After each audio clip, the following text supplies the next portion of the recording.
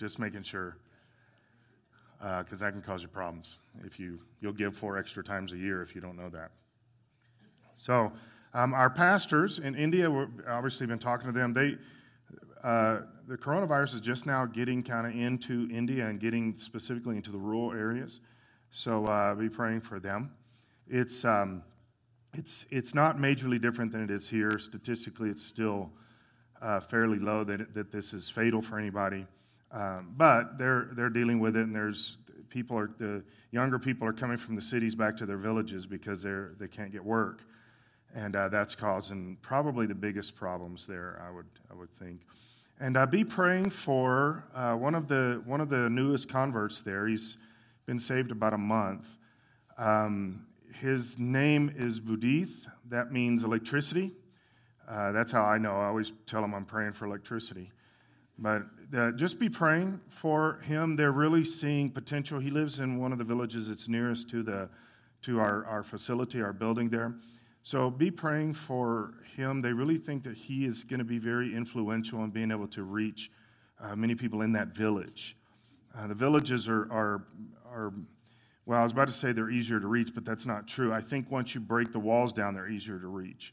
But they're not easier at first because of all the animism and Islam and Hinduism that are happening in the villages. So, and if you want to continue to give toward India, any of the stuff we're doing there, the building is basically almost finished. The coronavirus stopped it. So we have been waiting for the builder to be able to come back and do the stuff. It's just some finishing stuff, finishing up tiles and some things like that. But we're still paying all of the stuff. We're still paying for the salaries and all that kind of thing. So if you want to give toward our 2 pastors in our church in India, let us know. You can call and talk to the office, any of those kind of things. And also, all of the videos that we're showing about our app, those are going to be online. You can go and check them out. But if you're confused and you're saying, I would like to set up reoccurring giving or something through the app, it's actually, the way she did is very simple. I did it this week just to make sure that it is truly simple. But if you ever get stuck on that, just call the office. Somebody here will help you with whatever you need, figuring out how to register for something, and it's best don't just say, well, I won't do it, I'll do it the old way. It's easier to use this long term, so call somebody, walk through it a few times, and you should be able to know. One other thing I did want to mention too, I did get hacked again this week in my email. I don't know. If I ever send you an email that asks for something, don't give it to me. I don't do that. I don't ask people for things, and I definitely don't ask you for gift cards. So don't. If you ever get an email from anybody asking for gift cards, don't do that.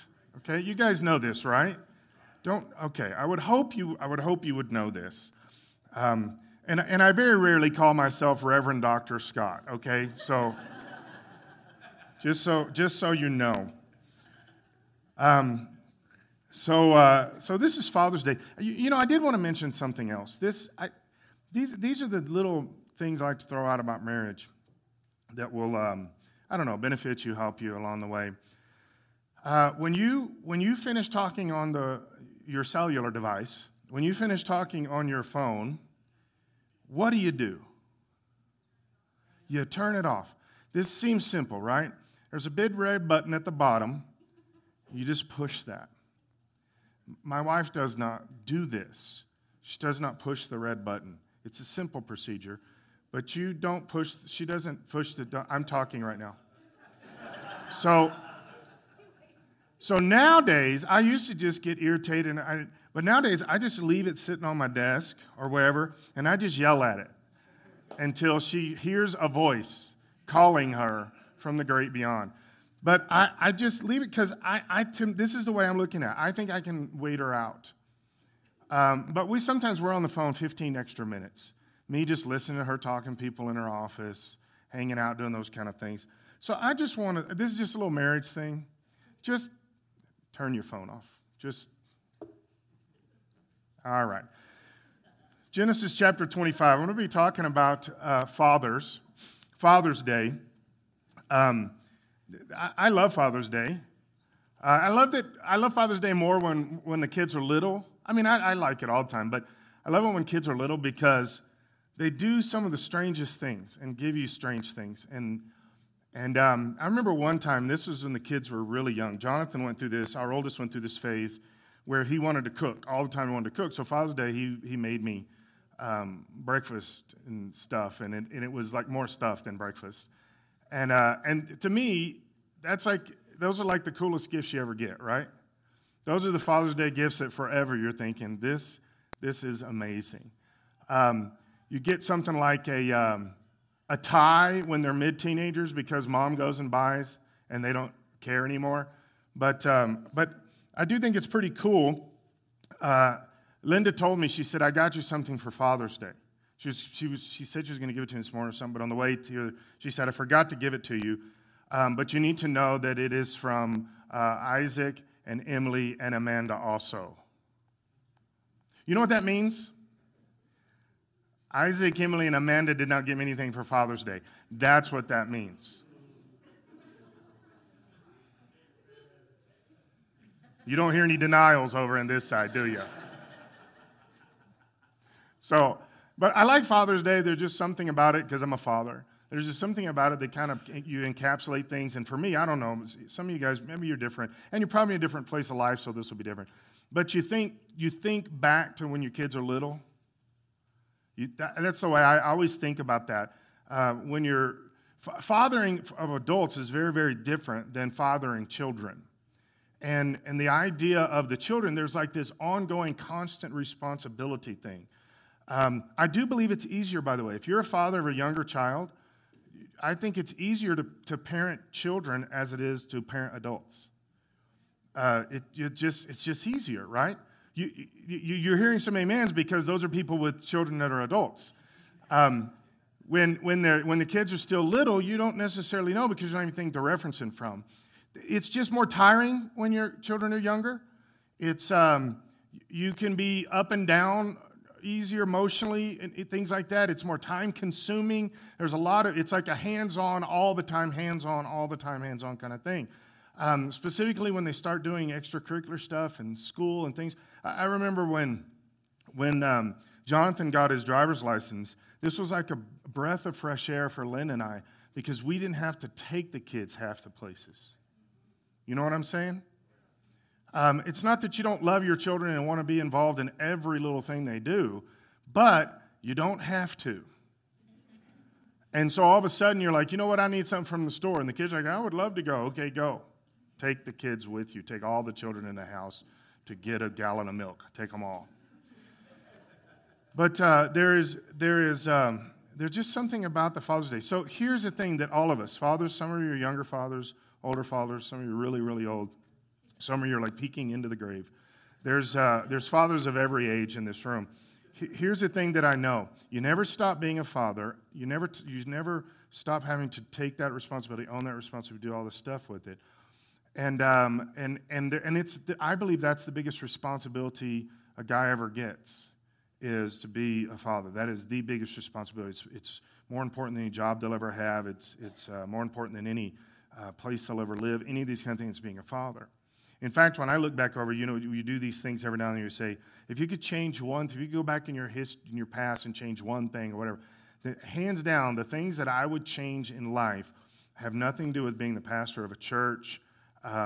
There would be a few that would fall into the category of marriage I'm saying for me, I'm not picking on Linda, that I would go back and change.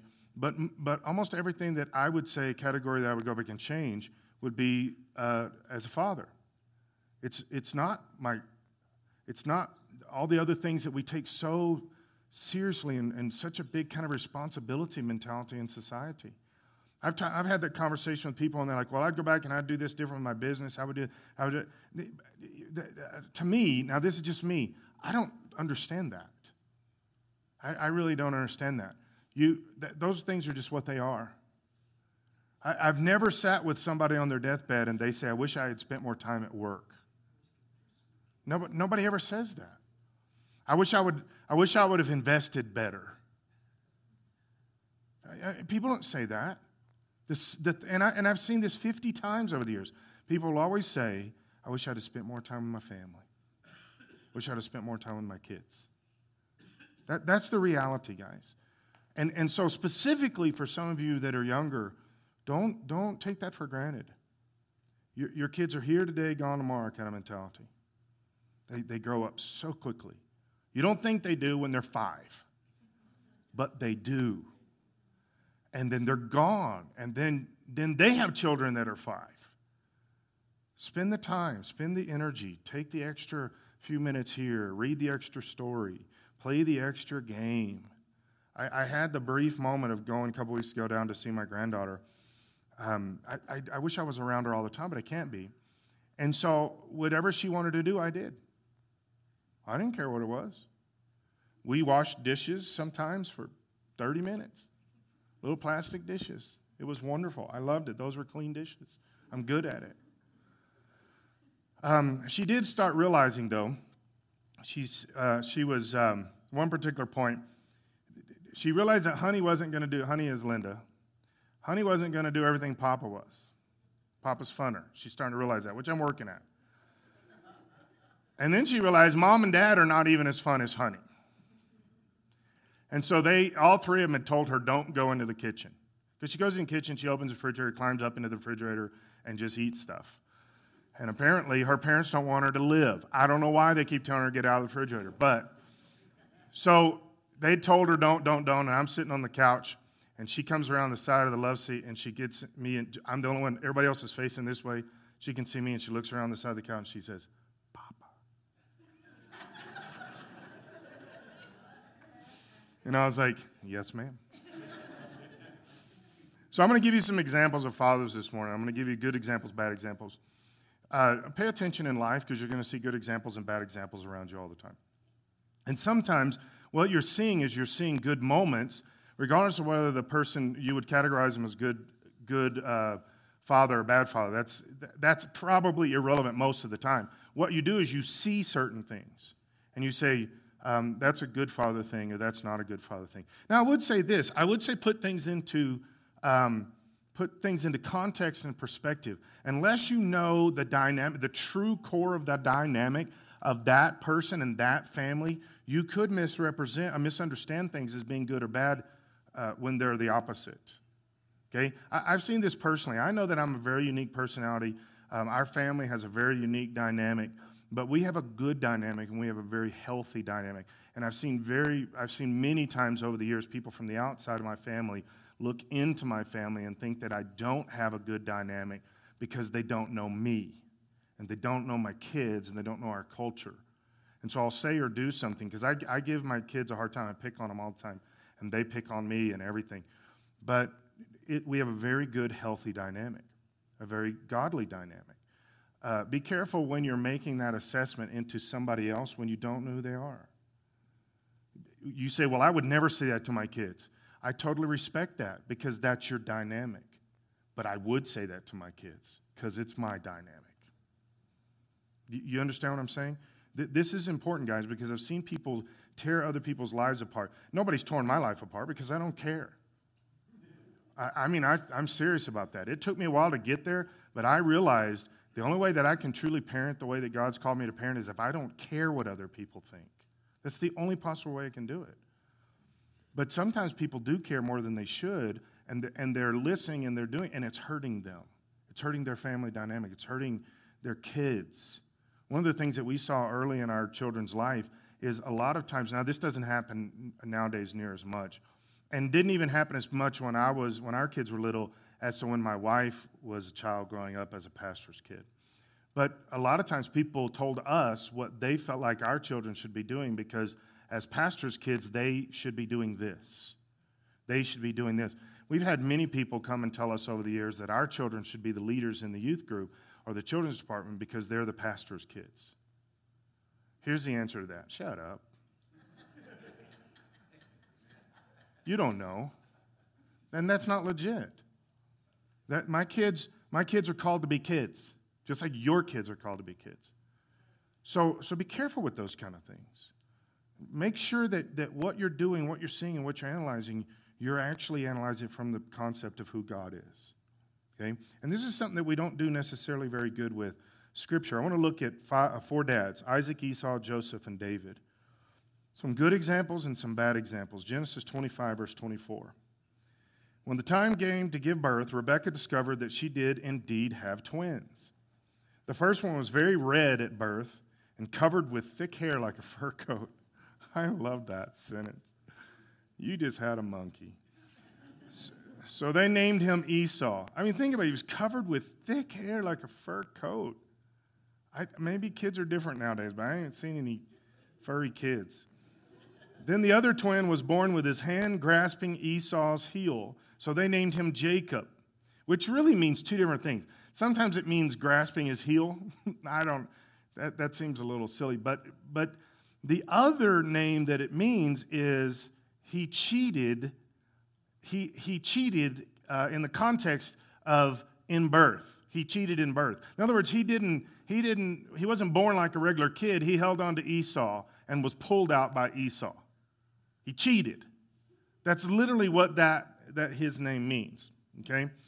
Isaac was 60 years old when the twins were born. As they grew up, now this sentence, this is an indictment. This scripture is not a good scripture. As the boys grew up, Esau became a skillful hunter. He was an outdoorsman, but Jacob had a quiet temperament, preferring to stay at home. Isaac loved Esau because he enjoyed eating the wild game Esau brought home, but Rebekah loved Jacob. That's not a good sentence. Okay? Now, we've had these discussions. We give Linda a hard time. Our whole family does. We give Linda a hard time that Isaac is her favorite. And now that we have daughter-in-laws, two daughter-in-laws, they also have recognized this reality in our family. We give Linda a hard time about it, but it's not totally not true, but here's the reality of it. Isaac was born extremely premature, and we were told by the doctor he probably wasn't going to live. And so that has a tendency to do something to you in your heart and your mind. Your psyche changes when something like that happens. And then they wheel Isaac in this little mobile neonatal thing. So those are all words I heard at that time. So they roll him in, and Linda had just had C-section. She's laying there in the bed, and they're going to take him to Shreveport, Louisiana, to a specialist down there. And so Linda reaches into the bed and touches Isaac and says goodbye to him, thinking that there's a really good chance that she's never going to see him again. That does something to you. That messes with you. And every single year on Isaac's birthday, he has a scar right here where they did a pneumothorax. Every single year on Isaac's birthday, Linda makes sure she raises Isaac's shirt up and she points to that scar and she says, "Remember, this is where Jesus touched you." Okay? So it appears to the rest of us that she likes Isaac the best. But that's not really necessarily the case. It's how the connection or I have to take care of this child. I have to do things, and there is that thing that's going on. I really don't, and I've heard many parents discuss this. They're all joking, but I really think about this a lot when parents discuss this. Can you love one child more than the other? I really struggle with that mentality. I guess there could be maybe a legitimate argument that says you could like one of your children or like hanging out with them more than the others, but I don't even have that within my understanding. I like all three of my children the same, and I want to be with them all. If I have a choice, I want them all there. I don't want to pick one out and say, okay, I'd like to hang out with you for a while. I want them all there. If I get the opportunity to hang out with one of them, I will take that. But I don't understand how a parent would like one child over another child. It doesn't connect. Now, if you say, well, that's the way it is for us, you haven't met my children. Okay, I'll go there with you. All right, maybe. Maybe if I met your kids, I'd be like, okay, now I get it. I understand what you're saying. But to me, I really wish we had 10 kids. I really wish we would have. Just for the dynamic, just for the children, just for the sake of the opportunity to.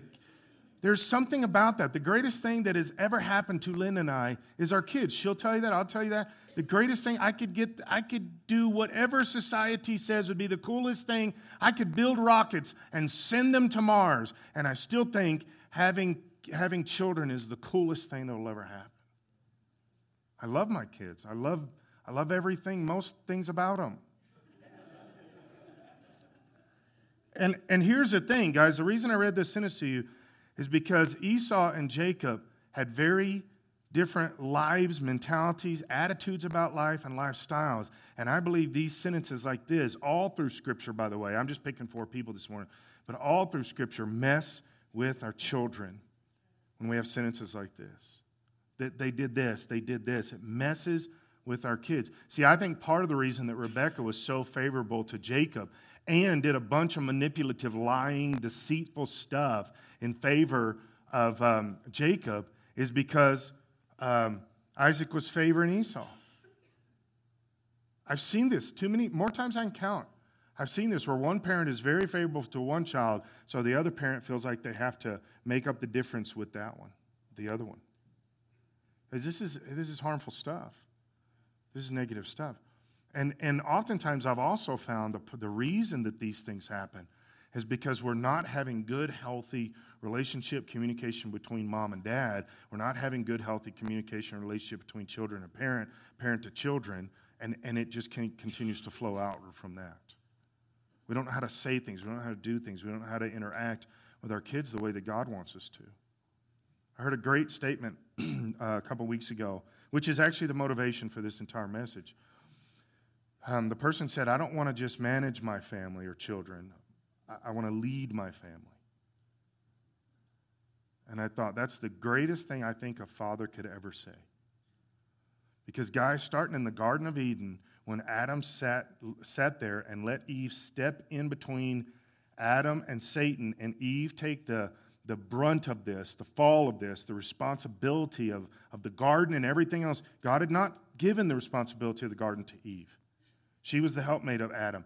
God had specifically said to Adam, you're in charge of the garden. He did not take that responsibility, and he let Eve run the show there. And this, by the way, I'm not saying that Eve was out of line. There were potential for some of that, but Adam didn't do what he was supposed to. And guys, this is the number one thing that I see plaguing fathers, always plaguing fathers, is they'll let mom do all the stuff instead of them taking the responsibility and do the things that they're supposed to do. Dad, take responsibility, lead your family. Do not just be. Because what you're going to do is you're going to force your spouse into a situation that is uncomfortable for her, not natural for her, not the way God designed her, and it's going to hinder you, it's going to hinder your relationship, it's going to hinder your marriage, it's going to hinder her, and it's going to hinder your children. Dad, you got to lead. You got to be the man. You got to step up. And it's not always that easy. In fact, it's not easy. It's so much easier to let mom do it. And I've even seen it where guys live near enough to their parents that they let their parents do it. Guys, come on. Scripture says you're supposed to leave mom and dad and cleave to your wife. Be men. Lead. Look at this. Genesis chapter 33, verse 1. So what happens? Jacob deceives dad and gets the birthright, right? In fact, it says that Esau came in to, remember, Esau is a hairy dude. The way they tricked him is they wrapped hairy goat skins around Jacob, and Isaac felt his arm and said, oh, that's Esau. Think about that. Esau felt like a goat. That's how they deceived him, right? So Jacob deceives Jacob and Rebekah. And when I read the story, I don't even know for sure if Jacob would have done this without mom pushing him. Read it yourself. Mom convinces Jacob, we're going to trick dad. Dad's going to bless you. Esau comes in later. Isaac's already blessed Jacob. And this is one of the things that, guys, we do not have this in our cultural context. I've read this before. I've preached about this before. We do not have this. Isaac blessed Jacob, and it was such a strong thing that when Esau came in later and said, Dad, what have you done? You blessed Jacob. He said, I can't change it. I'll bless you too, but I can't change this. Guys, we don't have that in American culture at all. We don't understand this blessing our children and all this. But it's interesting that every time we read in Scripture where a parent blesses the father, a parent doesn't do it, it's a father. When a father blesses the child, it always turns out that way. This is why when our kids left for college, we started doing this. I mean, we started doing some things early in their life. But when each one of our children left to go to college, we sat down with them and the entire family blessed them, and I specifically blessed them. I don't know how important it is. I don't understand it all. I don't totally understand it. But I did the best I could to think to myself, God, what would you have me say to my child? And because according to Scripture, it comes true. Think about that. I don't understand the depth of that because I don't know anybody in American culture that's ever understood that or grown up in that context. We just don't have that. But the Father blessed them, and it happened. Right? So then we see later, Jacob runs away because it says Esau wanted to kill him. Understandably so. So then Jacob goes and he gets married to a couple of sisters through also deception. How ironic. Finally comes back and he feels like it's time to make amends with Esau. So he's come back. I preached a whole series about this a year or two ago. But I want to focus on Esau this time rather than Jacob. But so as Jacob's coming back and Esau's headed his way, he gets word that Esau's heading his way. Jacob sends his wives and his children out ahead, right? You've heard me talk about this. He's such a great man. If Esau's going to slaughter all them first. And so he sends his wife and his children on ahead and does all this stuff. But here's the thing. Pay attention to this because sometimes we miss this. Joseph was already alive at this point. Joseph is a child. Okay? Joseph's been watching Jacob, his father, all this stuff. And he's heard the story of Esau. There's no way he could not have heard the story. He knew his uncle had been deceived by his dad, all this other stuff. Now they're headed back to meet with Esau, and Esau comes out, okay? Genesis 33, verse 1. Then Jacob looked up and saw Esau coming with his 400 men. Jacob was scared. So he divided the children among Leah, Rachel, and his 2 servant wives. He put the servant wives and their children out in front. Well, he was at least that much of a man. Leah and her children next, and Rachel and Joseph last. You know what he just told Joseph? You're the most important child I have. You know what he told all the other children? You're not as important as Joseph. Because you're going to get killed first. See those 400 men coming? Hopefully they're tired by the time they get to me. That's what he told them. Now, why is that important? Because these are the same guys that sold Joseph into slavery later. Okay? As he approached his brother, he bowed to the ground 7 times before him. Then Esau ran to meet him, embraced him, threw his arms around his neck, and kissed him, and they both wept.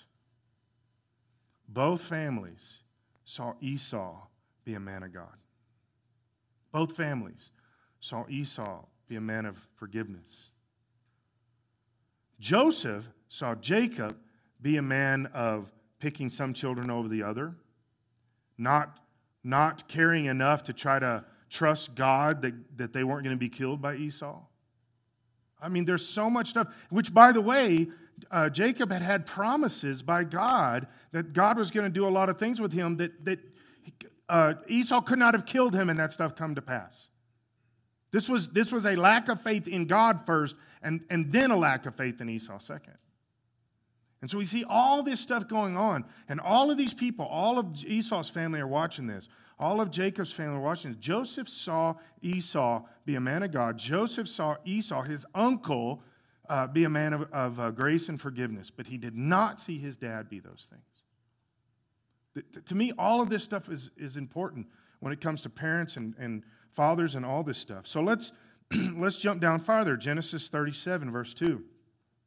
This is the account of Jacob and his family. When Joseph was 17 years old, he often tended his father's flocks. He worked for his half-brothers, the sons of his father's wives, Bilhah and Zilpah. But Joseph reported to his father some of the bad things his brothers were doing. Now, I don't know how much to pick on Joseph about this. At 17, I don't think he should be a tattletale. Right? What is it? Snitches get stitches? Well, in this case, snitches get sold into slavery. That's what, it's a little higher up ante than what we're used to. But maybe if he's 10 and he's going and tattling on his older brothers, okay. You expect 10-year-olds to do that. But 17? Shouldn't you be growing up a little bit? Shouldn't this not be? But see, part of the deal is there was a family dynamic that was extremely negative for Joseph and had come from Jacob, which because he had been in the same dynamic in his family that was negative. His mother is the one that connived with him to deceive Isaac, the dad. This is a constant down through this. Jacob loved Joseph more than any of his other children. That's not okay. Your kids will know that. And you say, well, it doesn't matter if I have a favorite. Your kids will know what the kids think is not, Dad, you like them better. What your kids think is, Dad, you don't like me as much. That's what they hear. Jacob loved Joseph more than any of his other children because Joseph had been born to him in his old age. So one day Jacob had a special gift made for Joseph, beautiful robe. But his brothers hated Joseph because their father loved him more than the rest of them.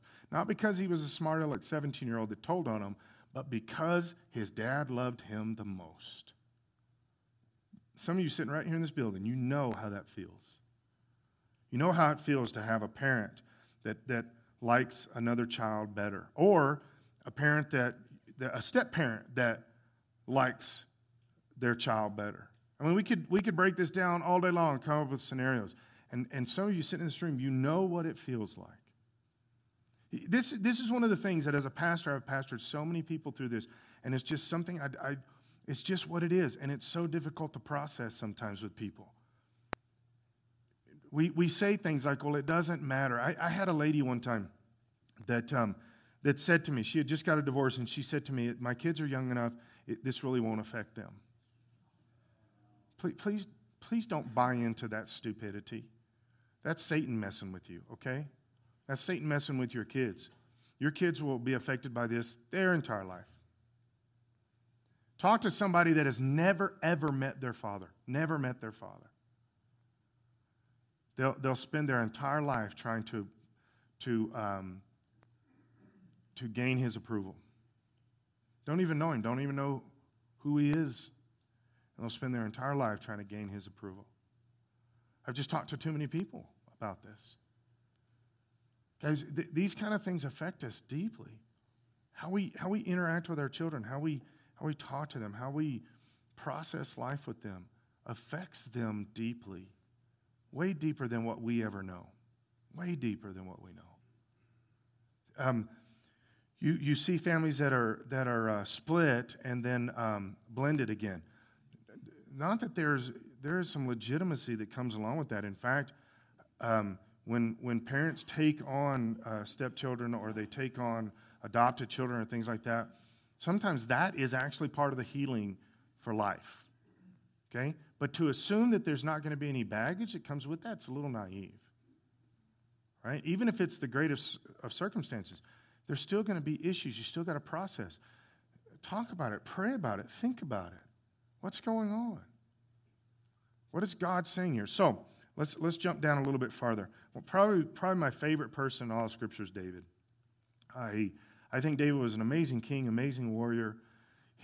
I've said this before, but I really believe that if some Hollywood producer, not like the perverts, but the good ones, if we could get some Hollywood producer to make a movie, a really legitimate movie about King David, and maybe a series of movies like the Bourne trilogy kind of thing, you could easily do that with David. And it would be better than the Bourne movies, which I think are amazing. Okay? Because why? David was real, and he did better and cooler things than Bourne. Cooler things than 007. All 14 of them. He was one guy. He was one guy. Read the Bible, amazing stories, amazing warrior, all this stuff. His men literally would did die for him. His men would have followed him anywhere. He was one of the most respected kings and leaders in history, warriors in history. But he was a horrible father. Horrible father. This is some of the things. I have seen the same thing in society today. Now, I've seen it from my perspective from pastors. A great pastor leads a great church, great ministry for years and years and years, and his children hated him. I've seen that more times than I can count. Because he spent all of his time and energy on everybody else, but never on his children. I've just seen that too many times. Same thing with business. Get a great businessman that starts this amazing business, does all this other stuff, and he's had 2 or 3 wives and 5, 10 children through all these different wives, and none of them like him. Guys, at the end of the day, what good was it? What good was it? Look at this. So we got Absalom, Amnon, Tamar. They were brothers and sisters. Okay? Amnon rapes his sister Tamar. Absalom finds out about it, and he starts deciding he's going to kill Amnon. Look at this. We're going to jump really quick through this. We're not going to get into details of a lot of stuff. 2 Samuel 13, verse 21. Talking about the rape of Tamar. When King David had heard what had happened, he was very angry. That's the only sentence. That's the only thing that David ever does about his son raping his daughter. He gets angry.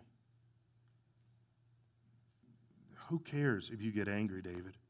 What are you doing? What are you going to do about this? 2 Samuel chapter 13. Absalom finally decides he's going to take revenge upon Tamar's rape. Which, by the way, you guys understand all this stuff spiritually started with Bathsheba. Right? You understand how these things work in Scripture. We think this stuff doesn't matter. And I've had this conversation with so many people over the years. Somebody in the relationship has an affair on the other one, and whether that relationship makes it or not, or whatever the case is, you don't realize what that does spiritually to your family. That is destructive. I had a lady that came to me, this was years ago. She had come to me, and she was sleeping around with this guy that was married. She wasn't married. He was married. He's having an affair. And she's talking to me about, he said he's going to leave his wife and do all those kind of, I said, you need to really pay attention here. Someone that will cheat on his wife is someone that will cheat on his wife. Well, he needs to be with me, and you'll be the next one. You need to know that. It's a spiritual thing. Spiritual way more than physical. And we don't think about this stuff. It's just flippant. Absalom's going to take revenge. And so he kills Amnon, lures him out with all the brothers. All his brothers, he had a bunch of brothers. David had a bunch of wives, all this kind of stuff, which is also part of the problem. But, so he comes out and he kills Amnon. Verse 32 of 2 Samuel 13. But just then, Jonadab, the son of David's brother, Shimei, arrived and said, "No, don't believe that all the king's sons have been killed. David, all your sons are not dead, just one. It was only Amnon. Absalom has been plotting against this since Amnon raped his sister Tamar. No, my lord the king, your sons aren't all dead. It was only Amnon." Meanwhile, Absalom escaped. What did David do? Nothing. He did nothing. This is worse than what are those old TV shows back in the 70s, 80s? Days of Our Lives, stuff like that. Soap operas. This is worse than any soap opera you could come up with. Do those things still exist? Are there still soap operas? Are there? Who watches them? Raise your hand.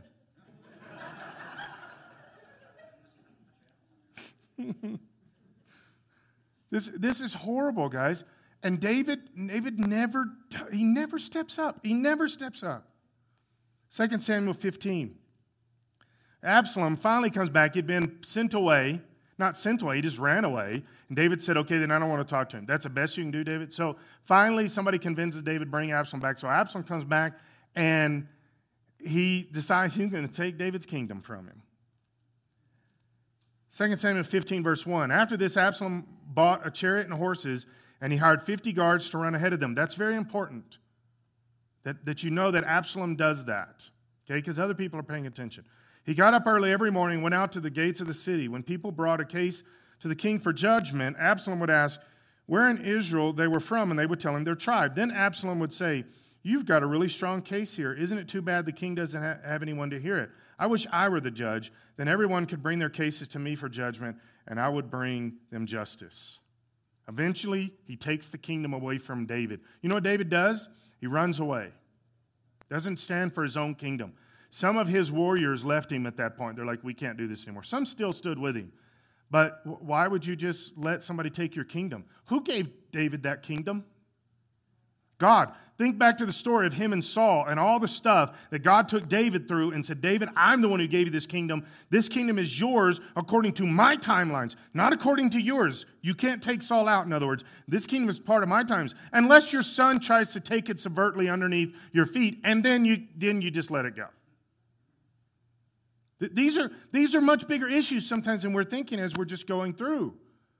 Absalom takes his kingdom and then eventually dies because of it, but David didn't do it. David didn't have anything to do with any of this. So now let's go down to 1 Kings chapter 5. David has another son called Adonijah. All right? See, Absalom disrespected David constantly. The reason that you could kill one of his sons is because you disrespected him. Why did Amnon feel free enough to rape Tamar? Because he disrespected David. None of David's kids respect him that we could see anywhere in any of these stories. Anywhere. The closest that we can maybe get is Solomon, but if you read all of Solomon's stuff, sometimes Solomon picks on David pretty hard. We see where they do not respect it. Absalom took his kingdom. He didn't respect David. About that time, David's son Adonijah, whose mother was Haggith, began boasting, I will make myself king. So he provided himself with chariots and charioteers and recruited 50 men to run in front of him. Where did he learn that from? Absalom. He disrespects David just as much as Absalom does. And he's like, Absalom did it, and he actually got the kingdom, and then he ran and got hung, and so I can do this. I can do this better than Absalom. Doesn't even respect his brother either. Now, his father, King David, had never disciplined him at any time, even by asking, why are you doing that? Adonijah had been born next after Absalom, and he was very handsome. Now here's the thing with this, and he ends up dying too. He ends up running, and his beautiful hair gets caught in a tree. Where's Josh? Pay attention. I think I may have part of the story wrong, but I think Sawyer came up to his mother this week and said, Mommy, I hope you grow your hair long like Daddy. Am I close enough? Okay. I wish your hair was as pretty as... We had a staff meeting one time, and Tara said, man, I wish my hair was pretty like Josh's. All right. Here's the thing with all of this. David had never disciplined any of his children. That's why they didn't respect him. David had never stood up to any of his children. He never led his children.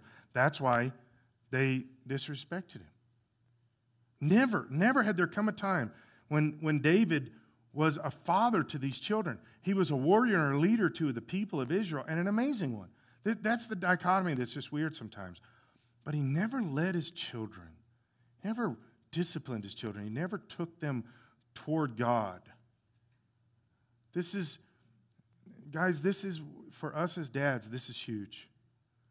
I think that an extremely powerful statement is, I want to lead my family. Not manage. Guys, we can manage all day long, but you need to lead your family. How are some ways you lead your family? In prayer. Dads, your children need to hear you pray. Hear your voice praying. Not just sitting in a circle with their heads bowed. But dads, they need to hear your voice going to your God. Dads, they need to know that that God's Scripture is your plan for life. They need to see you get into God's Scripture.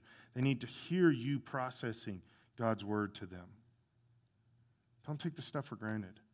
3 basic things. 1, serve God completely. Completely, 100%. Your children will know it. Your children will know it better than anybody.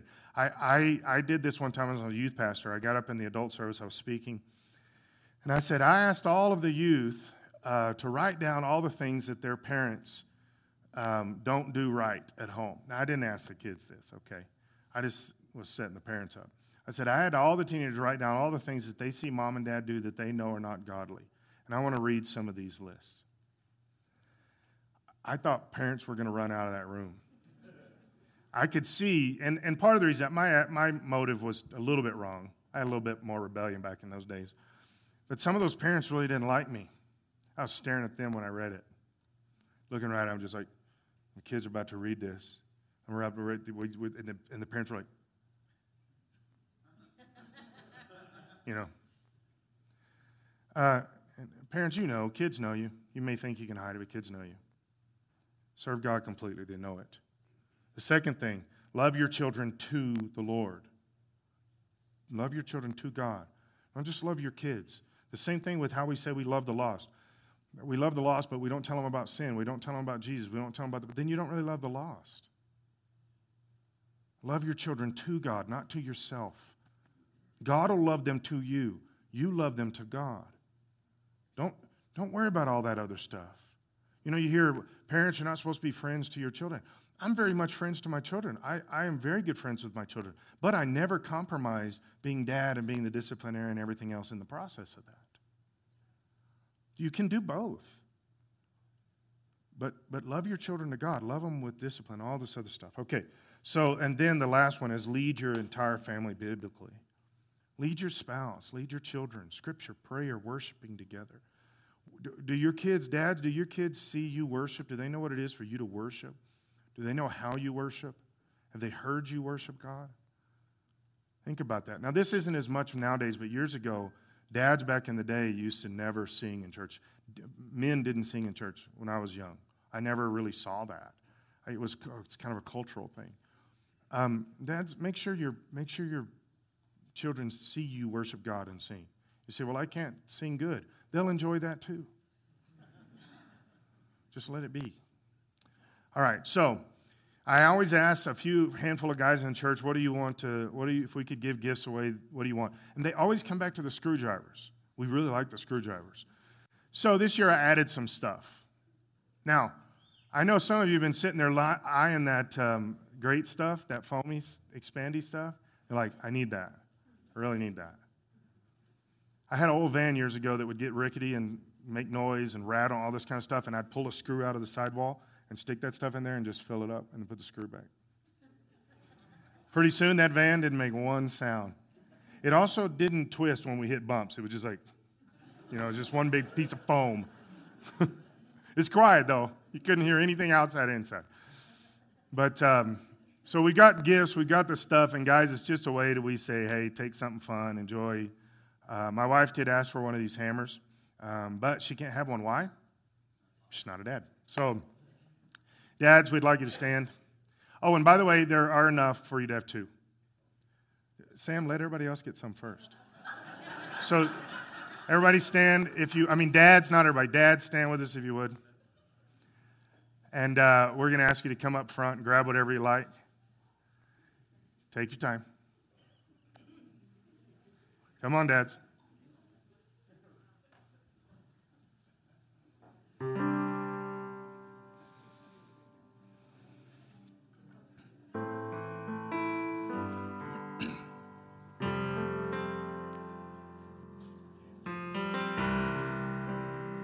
No, don't go sit down. Don't go sit down. Stay up here. We want to stare at you.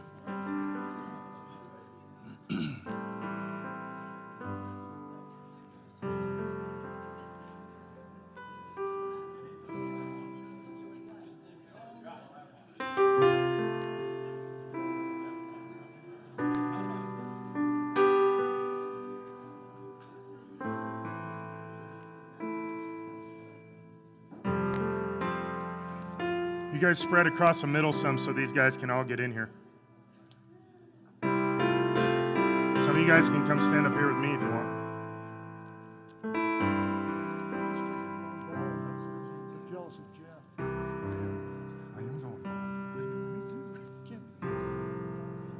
You don't want a screwdriver?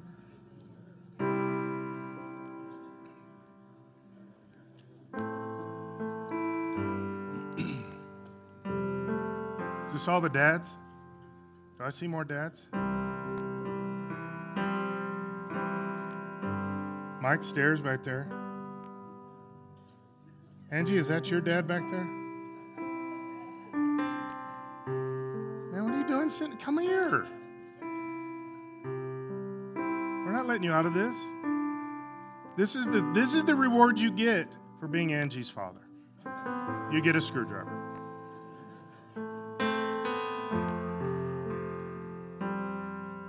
Oh yeah, Mike, you got to join us too. You can run the sound booth from up here. Come on, Mike. We're nobody's moving until you come up here, Mike.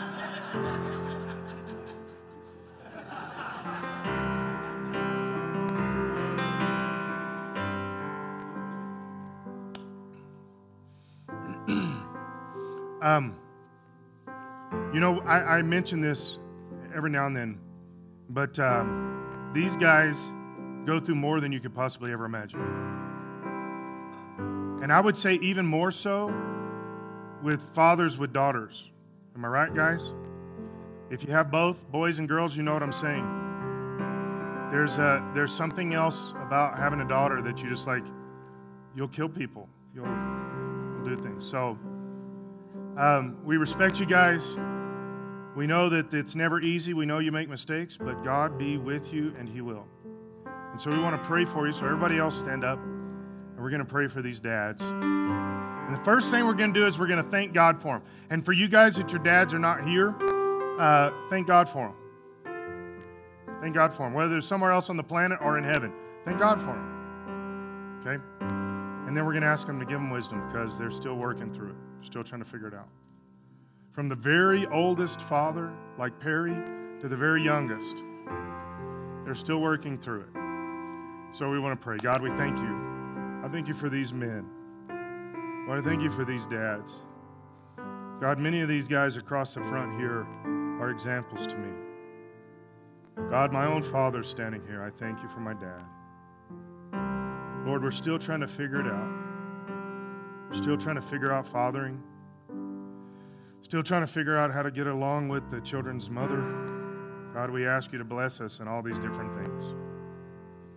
Give us wisdom on how to parent little children, how to parent adult children, how to parent grandchildren.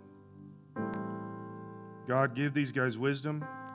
And Lord, I just pray specifically that if they look back over time and they feel guilty, Lord, bring grace and forgiveness and help them to move away from guilt, to move away from condemnation, and just to move toward grace. God, help us to be men of grace. Help these fathers be men of discipline, specifically for their younger children. Help them to be fathers of discipline. God, we thank you. We thank you for the great honor of being a dad, the greatest honor on the planet. Lord, we give all glory to you. Help them have a great Father's Day. In Jesus' name we pray. Amen. Amen. Let's give them a round.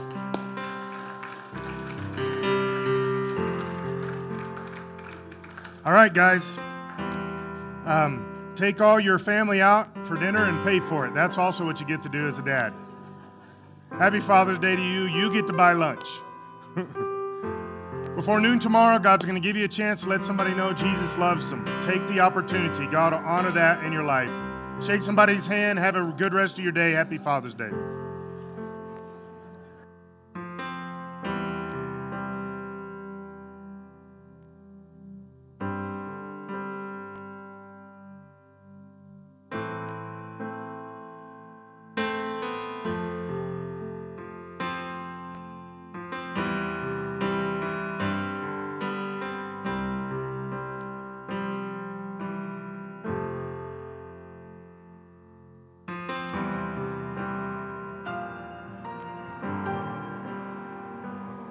You unravel me